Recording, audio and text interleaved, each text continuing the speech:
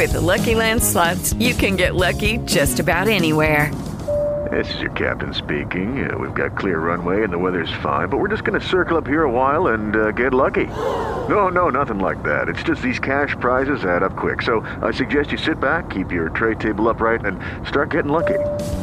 Play for free at LuckyLandSlots.com. Are you feeling lucky? No purchase necessary. Void where prohibited by law. 18 plus terms and conditions apply. See website for details. Stay tuned for your weekly Constitutional, a weekly discussion of interesting constitutional issues from gay rights to gun rights.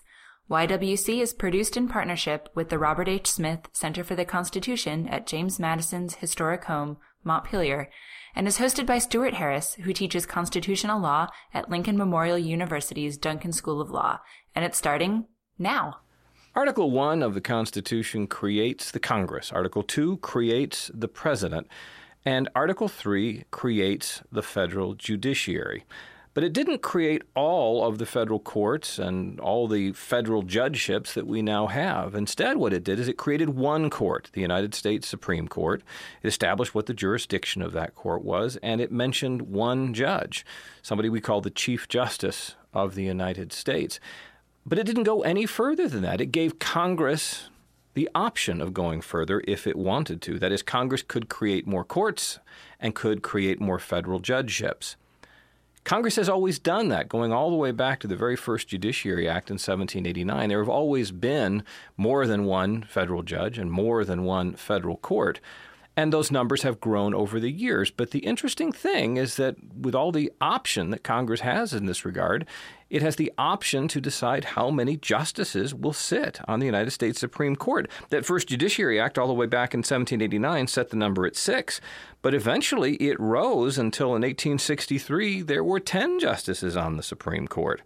A few years later, Congress brought it back down to 9, and that's where it's been. Ever since 1869, we've had 9 justices on the Supreme Court, but that's just a matter of statutory law. That can be changed any time the Congress and the President agree to change it. The death of Justice Scalia, therefore, falls into a somewhat nebulous region of constitutional law. Congress has decided that it wants 9 justices on the court, but at least one part of Congress right now, the United States Senate, is refusing to cooperate with the president in filling that 9th seat. Is ultimately that a constitutional position for the Senate to take? Well, reasonable minds disagree. Does it have any impact right now on the functioning of the court? Well, that actually is pretty much well established. And those who are concerned about the lack of action by the Senate on President Obama's nomination of Judge Merrick Garland, those who are concerned about it will make the argument that this is a very, very significant problem that the Senate really does have a constitutional duty to remedy. One of those critics is a woman named Nan Aaron. She works for an organization called the Alliance for Justice. And in just a minute, we'll speak to Nan about this. But before we do, I want to mention that I did contact Senator Charles Grassley. He's the chair of the United States Senate Judiciary Committee. Senator Grassley politely but firmly declined my request for an interview. So then I contacted Senator Mitch McConnell, who is the Senate Majority Leader. As of this recording, I do not have a response from Senator McConnell. We do try to present both sides whenever we can, but today it's all Nan Aaron. I'm Nan Aaron. I run the Alliance for Justice, which is an association of over 100 public interest and civil rights advocacy organizations. We have been a leader for several decades on the federal courts. We have helped hundreds and hundreds of nominees become judges and help coach them through the Senate. We identify and recruit individuals to be willing to be considered for judgeships. And we're very interested and push the notion that those who become federal judges ought to have a background not only of excellence in the law, strong analytical ability, but be people who have demonstrated commitment to equal justice, have to have done work as lawyers that show that they are committed to helping those at the margins, those who are underprivileged, to ensure that our judges are individuals who will be open and fair to everyone, not simply the wealthy and powerful. So to borrow a phrase, you want judges who are empathetic. Well, empathetic is not a popular term, as we know from Sonia Sotomayor's adventures in getting confirmed. But yes, we want individuals who understand how the law affects everyday people. Well, it sounds to me that you're very focused on the judiciary. Could you talk about the importance of the judiciary sort of in general terms, or about the rule of law generally? And moreover, are you talking mostly about the state or the federal judiciary? So today we're going to talk about the federal judiciary, the 800 and some judges at the Supreme Court level. As we all know, there are 9 judges at the courts of appeal level, and then district court judges throughout the country. And as all of your listeners know, the judiciary is one of the 3 branches of government, and unfortunately doesn't get the kind of attention and discussion it deserves, particularly given the fact that almost every aspect of life in this wonderful country is ultimately decided by a federal judge, typically a judge at the district court or court of appeals level. Yeah, I'm going to agree with you on that one. I don't think that the judiciary gets nearly the attention it deserves. We've done an actual series of episodes over the past couple of years just specifically on judges at the federal, state, local level and the things that they do. But I'm reminded that just last night I was speaking to a combination group. It was a local bar association that was doing a CLE. And also it was co-sponsored by the local branch of the Sons of the American Revolution, who were always interested in constitutional issues. And at one point, I simply asked the group, and there were perhaps, 40, 50 people there, who can name all the 9 justices on the Supreme Court? And there was a laugh, followed by about, 2 or 3 minutes. And poor old Justice Breyer was the one they couldn't get. We eventually got them all, though. I'm surprised they were able to get the others. Yeah. Every 2 years, we conduct focus groups, and you bring together an assortment of voters, Democrats, Republicans, moderates, in a room to talk about the courts. And it's rare that anyone in that room has any knowledge of the court.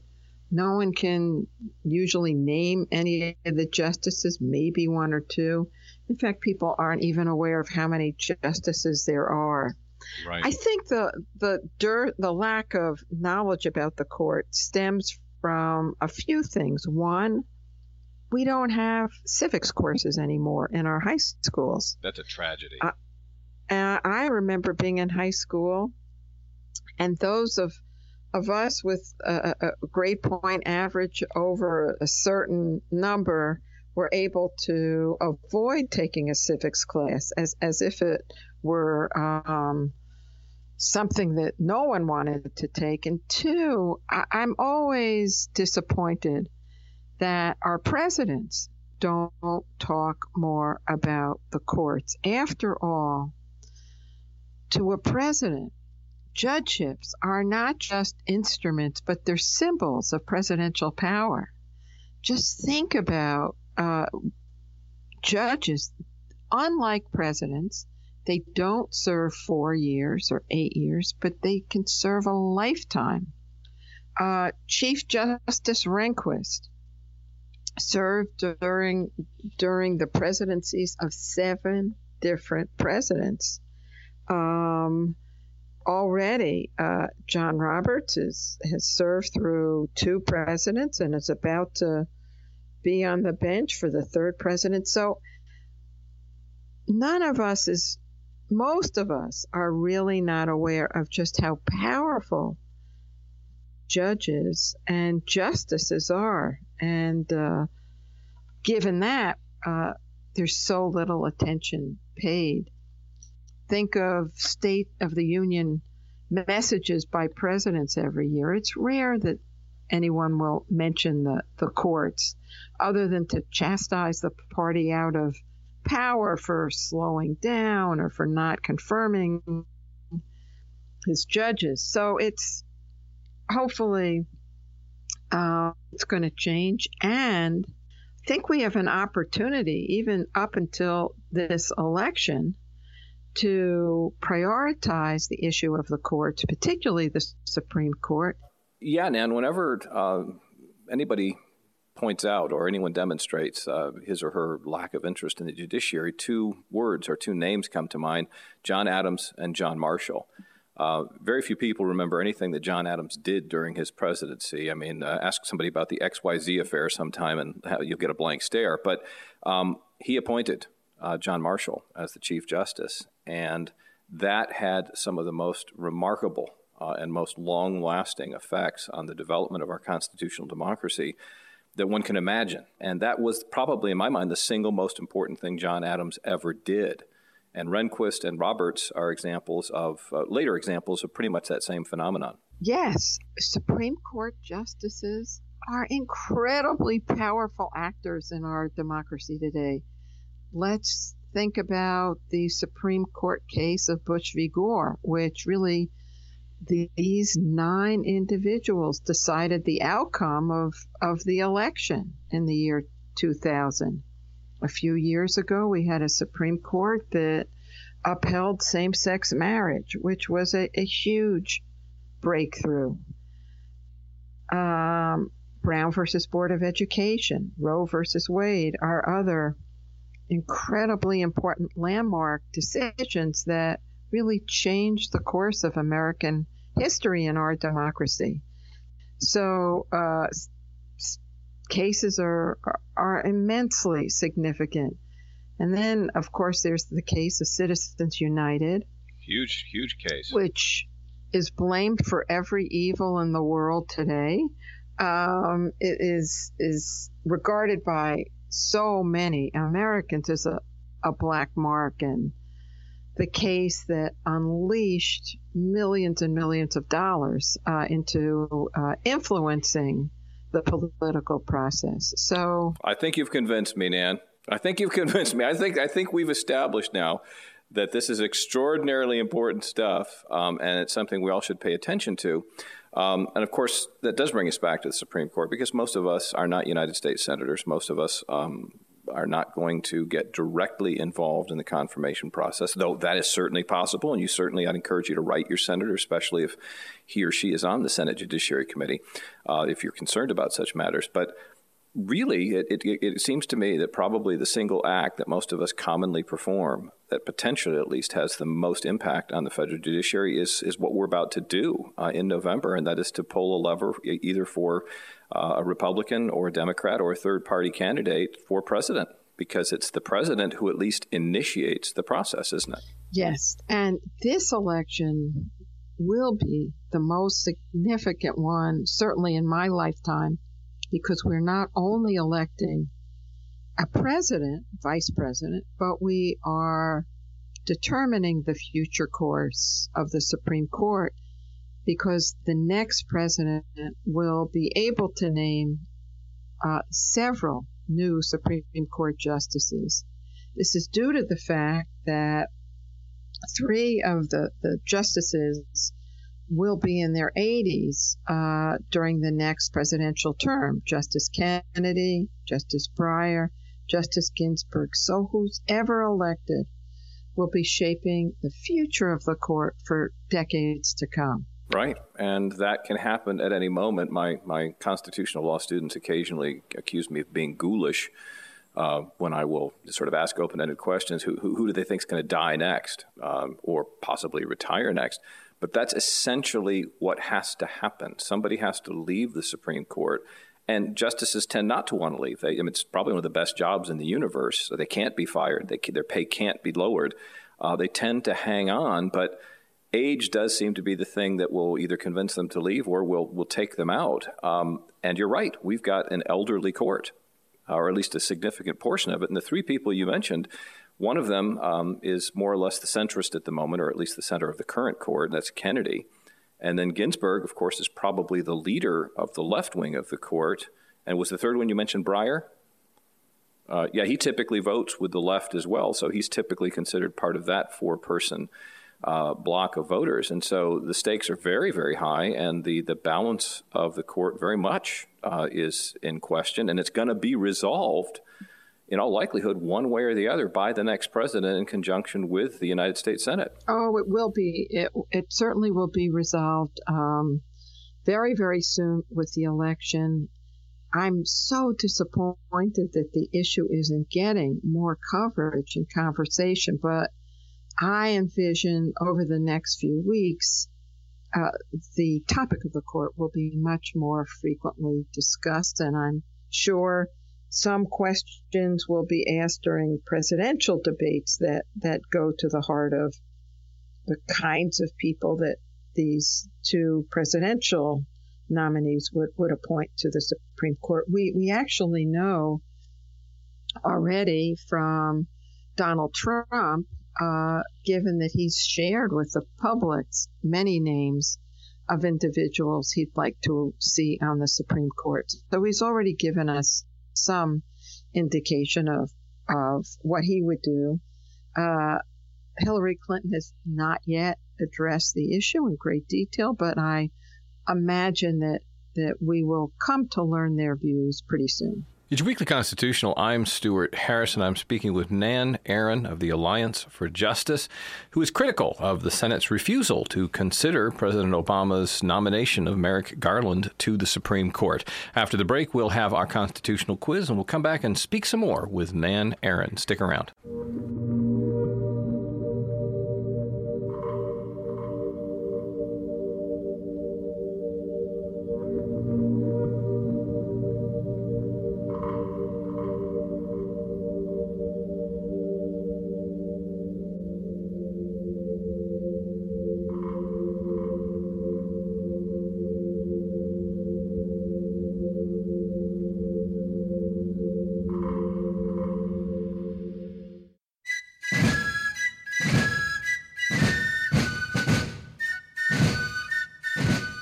Doug, my boy, are you here ready to give a quiz? I am. You see that my boy thing? I'm trying to let you know that I do acknowledge that you're, 6 months younger than I am? You're very paternal. Yeah, I am sort of paternal today. You're looking youthful. I feel youthful. You feel youthful. Do you feel like giving a quiz? I do. Tremendous. Maybe we have someone who will be willing to take a quiz. Is there someone on the line? Yes, this is Reagan. Reagan, where are you from? Maryville, Tennessee. Maryville, Tennessee is a beautiful little town. There's a beautiful little college there, isn't there? Yes, there is. Called appropriately enough, Maryville College, right? Exactly. Of course, most people would probably pronounce it Maryville, wouldn't they? If you don't live in Maryville. Yeah, they'd be wrong, but that's how they'd probably do it. Yeah, it's a very, very nice little town. Well, we're very happy to have you with us. Doug, do you have a quiz for Reagan? I do. It just reminds me of people who sometimes go to Louisville. Exactly. And when you're there, it's like, no, it's Louisville. Louisville. Exactly right. Louisville. Well, Reagan, welcome to your Weekly Constitutional. I've got a question for you, and I'll give you 4 choices. Are you ready? I'm ready. Which U.S. constitutional amendment provides professional sports players the ability to kneel for the national anthem? Is it the First Amendment, the right to freedom of assembly, freedom of press, freedom of religion, and freedom of speech?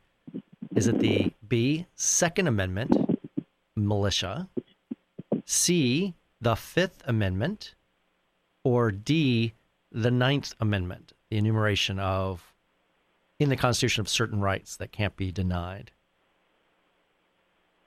A, the First Amendment. She went right to that one, Doug. Did. Why? Why would you say the First Amendment? Well, go along with the freedom of speech, might even go into freedom kind of a religion, being able to. So we can't get you to think about maybe the Second Amendment and the fact that you could shoot something when you're kneeling? Well, with the recent controversy over the football players and kneeling, it has to do more with protesting against a certain policy as opposed to the right for him to bear arms. Okay, so peaceful protest, no guns. Doug, I don't think I'm going to get her to move off of this answer. Well, for the record, I think he was wearing a short sleeve shirt, and so he did have that right to bear arms. But you're right, Reagan. It is the First Amendment. It's that freedom of speech. A lot of people are very concerned about this, about people kneeling during the national anthem. But you know what? It's kind of their right to do that, isn't it? Kind of their right indeed, yeah. In fact, the kneeling is expressive conduct. Yeah. And it is also, as Reagan pointed out, also implicates the free exercise clause of the First Amendment, the religion clauses as well. So, Reagan, you nailed that one. I'm very impressed. Thank you. Absolutely. Send us an email to ywc@montpelier.org, and give us your T-shirt size. We'll send you a T-shirt. We'll send you a pocket Constitution from James Madison's Montpelier, and we're very, very grateful that you took the quiz today. All right. Thank you, and I hope you have a great day. Well, thank you, Reagan. I hope you do, too. And thank you, Doug. You bet. Hey, it's the Constitution. I read it for the articles. Bear arms, indeed. It's your Weekly Constitutional. I'm Stuart Harris, and it's been 6 months, more than 6 months now, since Justice Scalia passed away, and since President Obama has nominated a replacement for him. And many people, including my guest today, Nan Aaron of the Alliance for Justice, are very critical of the Senate's action, or inaction if you prefer. I should mention I have tried to get Senator Chuck Grassley of Iowa, the chair of the Senate Judiciary Committee, to come on the show and tell us why he's refusing to schedule hearings. He didn't want to talk to us, so I asked Senator Mitch McConnell, the Senate Majority Leader, the same thing. And as of now, we have not heard back from Senator McConnell. Of course, both of those invitations will remain open, at least until this seat is filled. But Nan, do you really expect us to be able to devote time to this issue, which is, of course, very nuanced and difficult, when we have so many other important things like emails and the size of Donald Trump's hands to discuss? There isn't anything more important than the Supreme Court.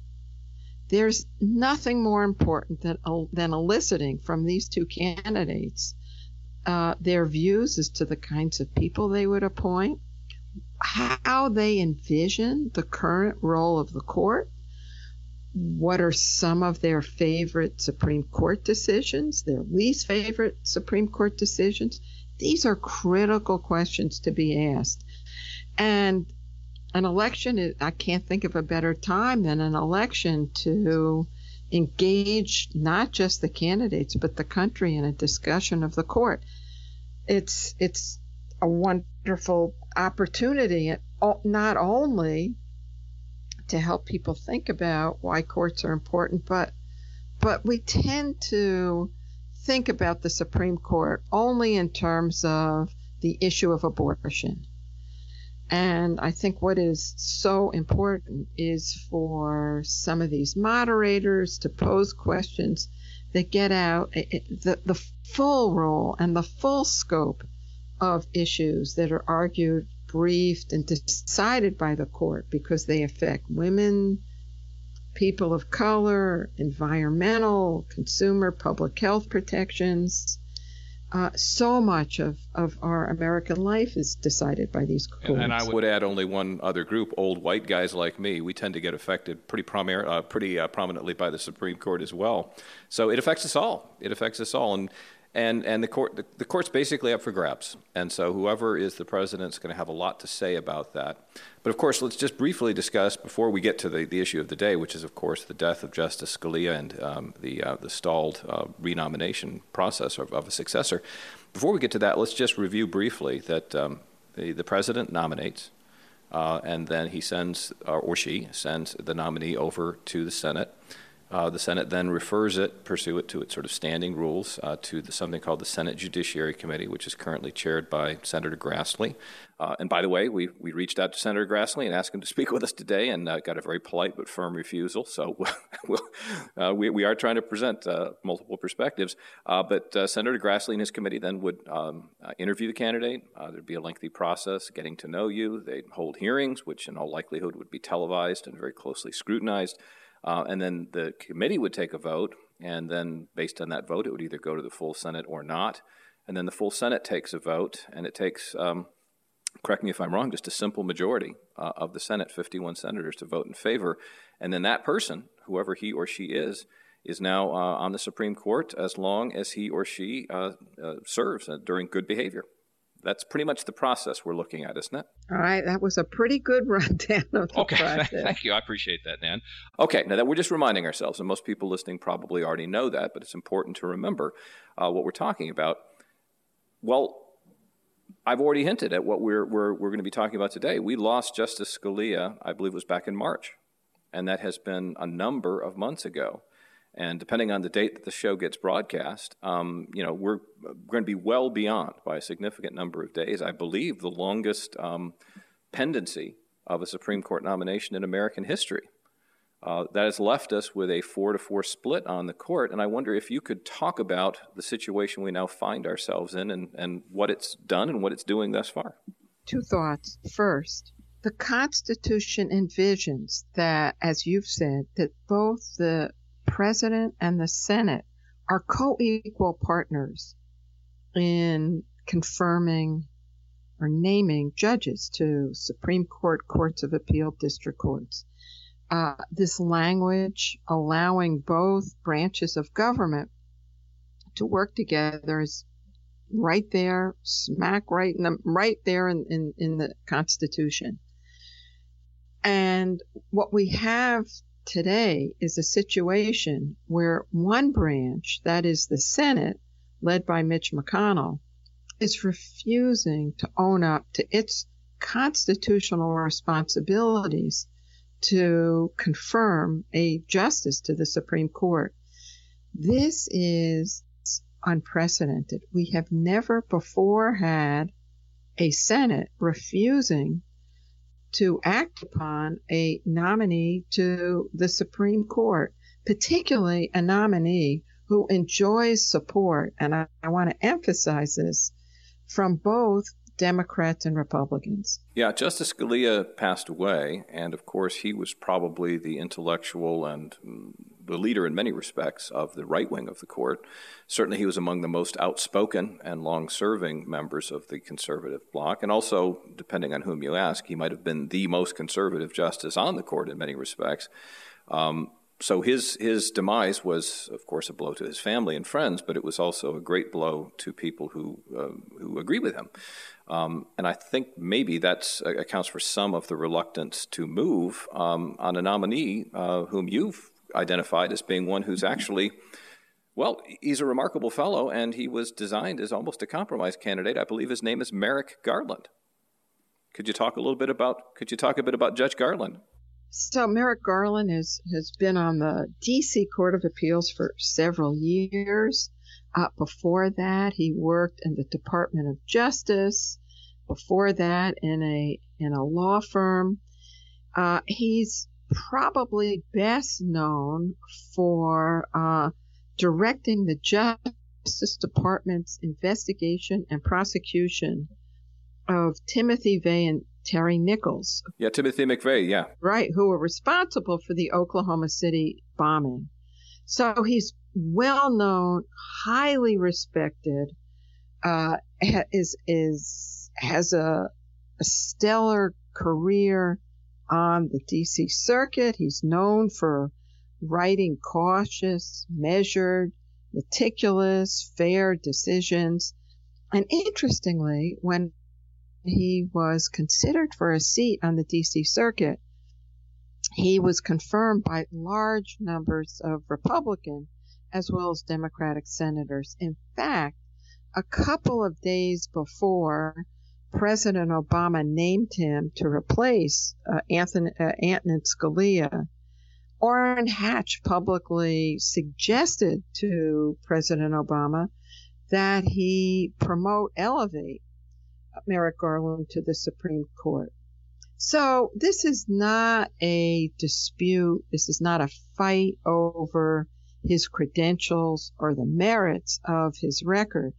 This is clearly a fight over two things. One, it's a effort by Republicans to leave the seat open, hoping that a future Republican president will fill Antonin Scalia's seat so that the court can continue to be under a Republican majority. And that's very important. This has nothing to do with Merrick Garland's record, which is stellar. It is simply to hold the seat open for a future Republican to fill. 2, it's probably an indication, it exemplifies the kind of treatment that President Obama has encountered over his 8 years as president, which is at every twist and turn of the road, he's been opposed by Republicans in Senate. They have attempted to thwart his nominees. They've blockaded his nominees, so much so that Senate Democrats had to change the filibuster rules for lower court seats. All I'm saying is this is not just simply to hold the seat open, but it is a punitive action against the president. And it is, as everyone would acknowledge, so disappointing to be seeing at this stage of the game. Well, now, you said a moment ago that you felt that this was a failure of the Senate to live up to its constitutional responsibility. And let me play devil's advocate, since Senator Grassley is not joining us. Isn't it possible, and certainly from the Senate's perspective, to argue as follows? Yes, we are an essential part of the confirmation process. And simply refusing to consider this nominee or any nominee is effectively us saying no. And so there's nothing wrong or unconstitutional about this. In fact, the Constitution gives the Senate sole authority to determine its own rules, and the Senate actually has rules that effectively allow even individual senators to stop Senate action. Certainly, the Senate has a longstanding rule called a filibuster, which effectively is the Senate saying, no, we simply won't vote on what you want us to do. So not only constitutionally, but traditionally, the Senate opposes things simply by holding its breath and standing in the corner. It just won't go along with you. So do you really think that that's unconstitutional, what the Senate's doing? What Senator Grassley is doing is establishing a whole new process moving forward for judicial nominees. If Donald Trump wins the election and the Senate retains control, what he's suggesting is that Trump's nominees won't get hearings or votes. That's certainly not what the Senate process has ever been about. This is not a process envisioned by the Constitution. I think if you look over the hundreds of years of Senate confirmations, the Senate under Republican and Democratic rule has established that a nominee will have a hearing and a vote. It's that simple. Senator Grassley wants to change the rules for the next several hundred years, so be it, but that would be unprecedented in American history. And basically, I would think any Democrat or Republican would raise an eyebrow.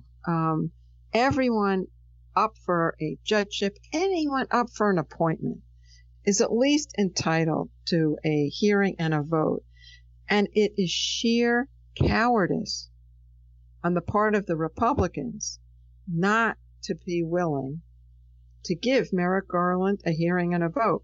The only reason for denying a hearing to Merrick Garland on the part of Grassley is his fear that Merrick Garland will become known by the American people and respected by the American people.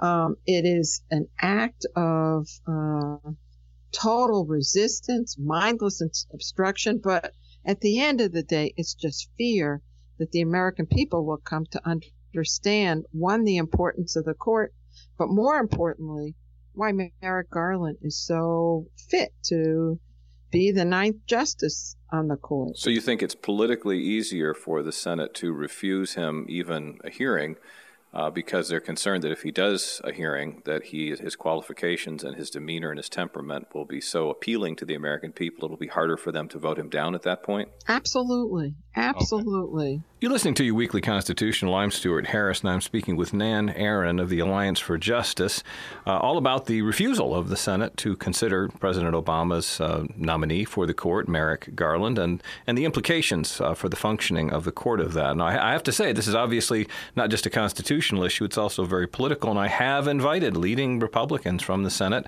to come on the show. Thus far, they've refused, or I haven't heard back from them. So, gentlemen, Senator McConnell, Senator Grassley, if you want to come on sometime, we'd love to hear your side of this issue as well. After the break, we will have our Madison Minute, and then we'll come back and finish our discussion with Nan, because she's the only one who would talk to us.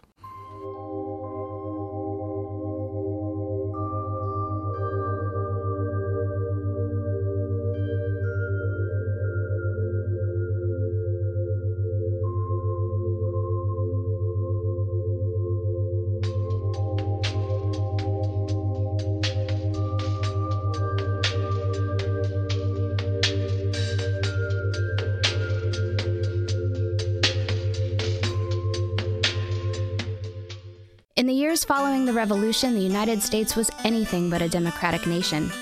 The concept of democracy had a decidedly negative connotation. To Aristotle, democracy was the deviant form of rule by the many, a devolved form of the polity that had descended into disorder, demagoguery, and mob rule, beholden to the impulsive, uninformed wills of the people. Many of the founding generations saw ancient examples of democracies as cautionary tales of what to avoid if the Americans wanted to build a government to last. James Madison was painfully aware that the small democracies that predominated in the ancient world have ever been spectacles of turbulence and contention, have ever been found incompatible with personal security or the rights of property, and have in general been as short in their lives as they have been violent in their deaths. With your Madison Minute, I'm Jen Patia Howell. And now it's time to finish our discussion with Nan Aaron of the Alliance for Justice, all about what it means for the Senate to refuse to confirm a replacement for Justice Scalia on the Supreme Court. I understand the politics then, but again, let me play devil's advocate, or I suppose I should say Senate's advocate in this particular case. And another argument that's been made by a number of Republican senators is that this being an election year, in fact, it was less than a year that President Obama had left in his term when Justice Scalia passed away, that it's simply appropriate. We should simply wait and let the American people, as you say, debate this, make it part of the presidential election, and this appointment should go to the next president, whoever he or she is. Is that a valid argument? No, it's not a valid argument. We have a president. His name is Barack Obama. And he has the constitutional duty, the constitutional task to name a successor here to the Supreme Court. He has carried out his side of the bargain, and we would expect, and American people should expect, that the Senate carries out its role in the bargain. So that's not a tradition that we simply don't nominate and confirm Supreme Court justices in election years. No, I can remember the last year of Ronald Reagan's presidency, for instance. Robert Bork was defeated, and Anthony Kennedy was named by Ronald Reagan. Senate Democrats, in the majority, I might add, confirmed Anthony Kennedy to a seat on the Supreme Court. So Democrats have certainly lived up to their constitutional promise of fairness and confirming nominees. It's Republicans now who are simply boycotting or simply obstructing for no reason other than pure politics. And what effect does that have on the functioning of the court? We had the court was in sort of toward the end, but still in the middle of its term last year when Justice Scalia died. And so it had to function for a few months before it recessed for the summer. And now it's having to function again as the new term begins this year with only 8 justices who are evenly split. What has been the impact of the Senate's boycott of this process? The fact that there is a 4-4 conservative liberal deadlock has made a critical difference in a number of cases, which means in the future of the nation.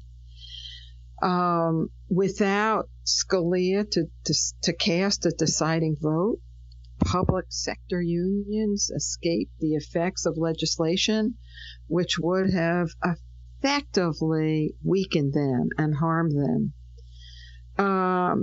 Texas clinics also did not have to adopt regulations that would have closed down most of them. You've just named two cases where the conservatives seem to have shot themselves in the foot then, because things would have been different, at least in theory, if there had been a ninth justice there to break a deadlock, and possibly Merrick Garland would have voted with them. Well, that is true, but let's be very clear. When there is a deadlock on the Supreme Court, when there's a tie, what happens is that the lower court opinion provides the result in the case. Mm-hmm.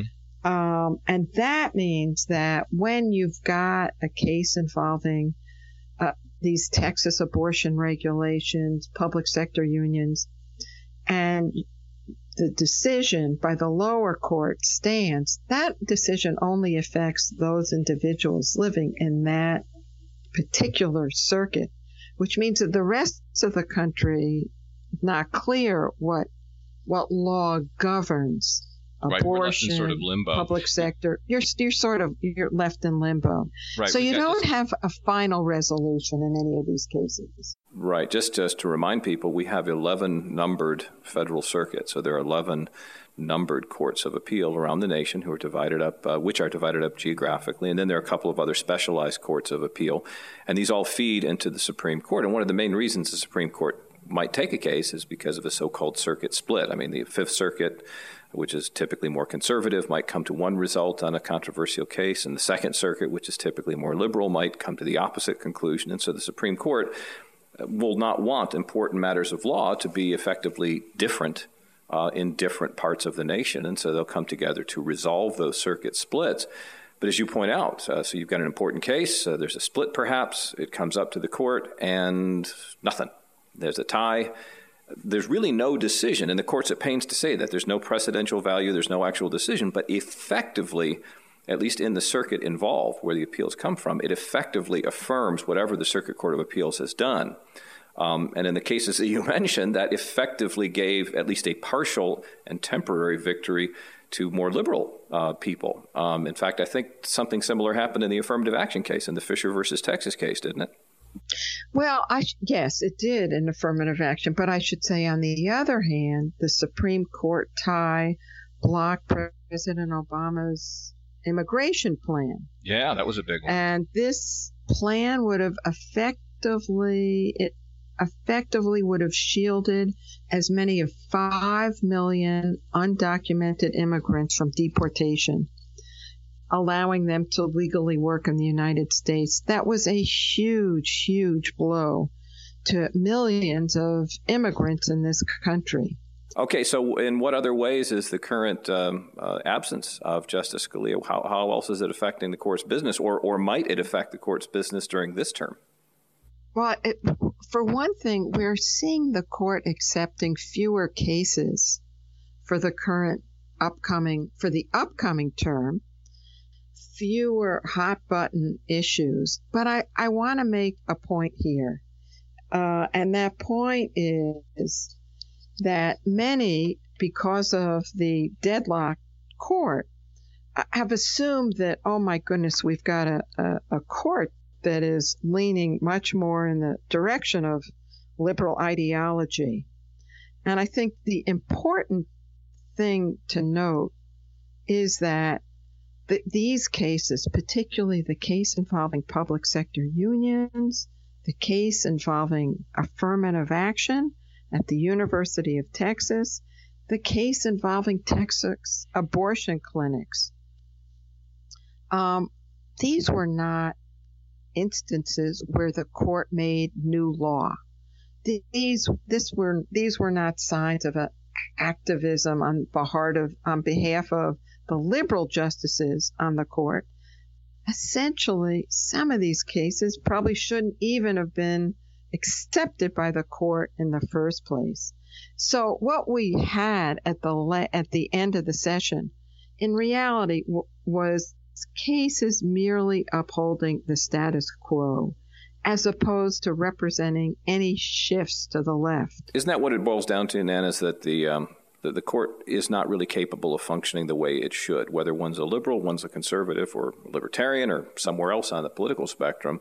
The court is not doing its job. It's not able to do its job. It's actively avoiding controversial cases this term. I can almost hear them, looking at each other and saying, hey, guys, what's the point? Why should we grant cert in this case? Because it's likely just to end up in a deadlock. We just really need to wait around until we've got a ninth justice, and then we'll have more of a sense of where the court wants to go, and that's when you can actually start digging in and doing your job. Right now, you've got a dysfunctional court.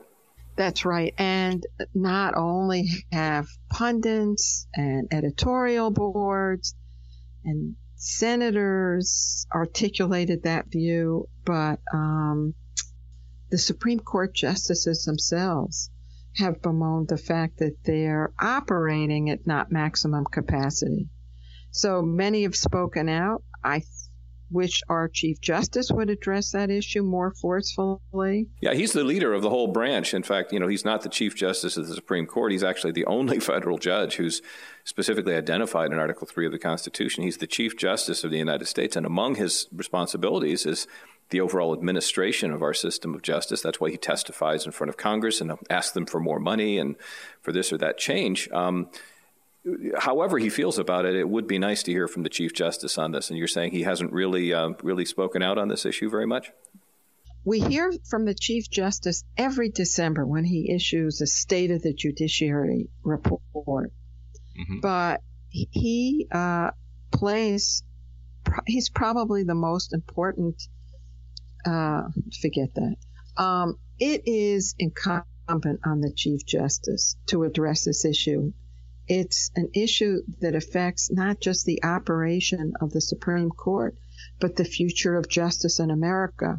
And for the Chief Justice to remain quiet, I think is a serious issue and a problem, and he ought to be outspoken on this issue. After all, it's the court that he leads, and he ought to be the chief spokesperson about ensuring that the Senate does its job. Okay, well, the next time he calls me up for advice, I'll let him know you said that. Okay, now it's particularly coming from me. Well, yeah, or me. Crystal ball time. Let's just assume an outcome, and this is only an assumption, we're not taking sides, but let's assume for the moment that the Republicans' worst fears are realized and Hillary Clinton not only goes into the White House, but that the Senate flips. The Senate's in play now, and it's possible, maybe not probable, but it's possible that there'll be a slim Democratic majority. If the current Senate, which still, of course, is in office until January, if it's confronted with such a nightmare scenario from its perspective, do you think maybe it'll decide that it should get back to business and confirm Merrick Garland quickly? I hold out no hope that the Senate Republicans will confirm anyone quickly. But wouldn't that be better for them? I mean, Merrick Garland really is. I mean, he's a bit left of center. I think most people would agree with that. But he's more or less a centrist. And as you said, he's eminently qualified. And many Republicans have voted to confirm him in the past. If I'm just, again, trying to play devil's advocate. If I'm Chuck Grassley, if I'm Mitch McConnell, the devil I know, that's Merrick Garland, who's not that much of a devil perhaps now in the light of day, is a lot better than the devil I don't know, who's whoever Hillary Clinton's going to appoint and whoever the new Senate's going to confirm after January of next year. I might be inclined to move very quickly and have a very different attitude about Merrick Garland if I'm Mitch McConnell or Chuck Grassley come mid-November. I have seen no evidence on the part of either Mitch McConnell or Chuck Grassley to perform their constitutional task in a responsible way. None whatsoever. For 8 years, they have led effort after effort to obstruct, blockade, hold up nominees of President Obama to every level of the federal judiciary. They've been brazen and open about it. And I hold out no hope, though Merrick Garland is the compromise candidate, that they're going to fold their tents, go home.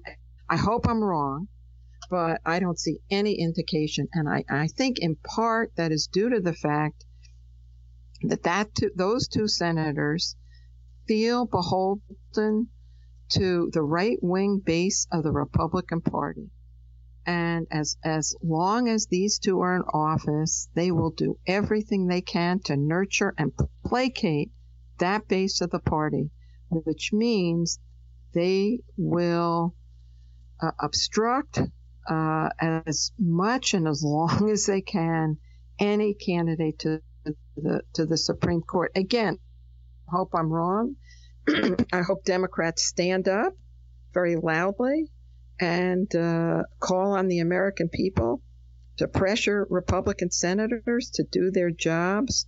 I'm hoping that will work, but so far I have seen no responsible action on the part of either of those two Republican leaders to carry out their constitutional duties. That's an interesting point. I mean, on the one hand, I think it would make eminent sense for them to do as I've suggested and to go ahead and confirm Merrick Garland, because I think he probably would be a lot more moderate than perhaps, and I'm just speculating, people who might be nominated by Hillary Clinton in the event that she won. On the other hand, as you point out, each of those guys is a politician. They've got to worry about eventual re-elections, and they're going to be held accountable for what they do, and maybe they really feel on an individual basis that their own longevity in the Senate depends upon them holding the line and gritting their teeth, even though the likely ultimate outcome is that Hillary Clinton gets to steamroll them in a few months and put people who are even more to the left on the court. I think that's right. We do unfortunately see politicians putting their own ambitions and futures often ahead of what's good for the constituents they represent. Well. Any final thoughts, Nan? We're just about out of time here. Any final thoughts about this or any other issues that the Alliance for Justice is concerned about? Yes. I think it's incumbent upon all of us in November when we go to vote, and I'm hoping we're all going to vote, that we not only acknowledge to ourselves that we're voting for a president, but we are voting for the future of the Supreme Court. And this is a message that we've got to take to our friends, our families, our relatives, our co-workers, anyone and everyone we can speak to, contact, that this will be the most important election in our lifetimes, given the huge power the Supreme Court has over every aspect of our lives. Well, Nan Aaron of the Alliance for Justice, thank you so very much for bringing this extremely important issue to our attention and spending such a long time with us talking about it and all of the details here. I think I'll have to say I agree with you about the importance, and I hope that people will very carefully consider this issue and that they will make a reasoned decision when they go to the polls in November. So thank you. Sure, a pleasure. Thanks so much for having me. I really enjoyed it. And that's our show. Thanks so very much to Nan Aaron of the Alliance for Justice for telling us all about her concerns and concerns of many people about the impasse over appointing a replacement for Justice Scalia to the Supreme Court. Our executive producer is Wayne Winkler. Our scheduler is Carol Hutchinson. Our distribution engineer is Chad Barrett. Our music is by the Fifes and Drums of Colonial Williamsburg. Our Madison Minute is by Jen Patia Howell of the Robert H. Smith Center for the Constitution at James Madison's historic home, Montpelier. You need to get out there and visit.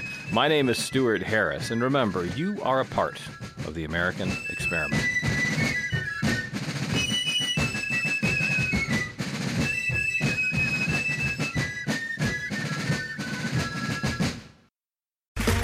Okay, round two. Name something that's not boring. A laundry? Ooh, a book club. Computer solitaire, huh?